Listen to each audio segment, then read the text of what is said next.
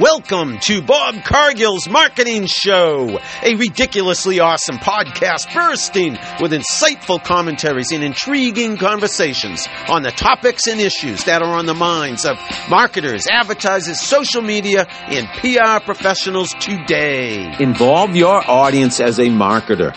Hey everybody, this is Bob Cargill. Involve your audience as a marketer. If you're marketing a product, a service, a business, or a brand, you need to involve those on the receiving end of your marketing messages. I learned this lesson a long time ago. A long time ago, back in the day, early in my career, when I worked at Meredith Corporation in Des Moines, Iowa.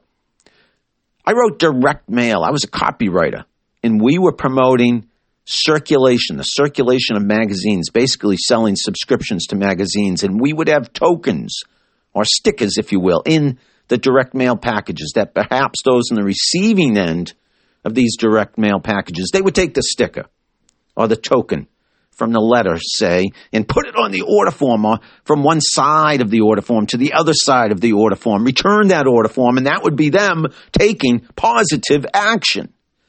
And we would encourage that positive action by involving them, by convincing them to take the token or the sticker and move it to the order form. Send in that order form, and maybe that token or sticker said free. And they'd get a free issue of the magazine.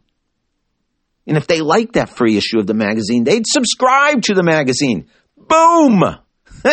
Involve your audience. That was a long time ago, 1985 or so. Yeah, this is 2021. As marketers, it could be direct mail, but more likely in this day and age, it's digital, it's online, it's social media.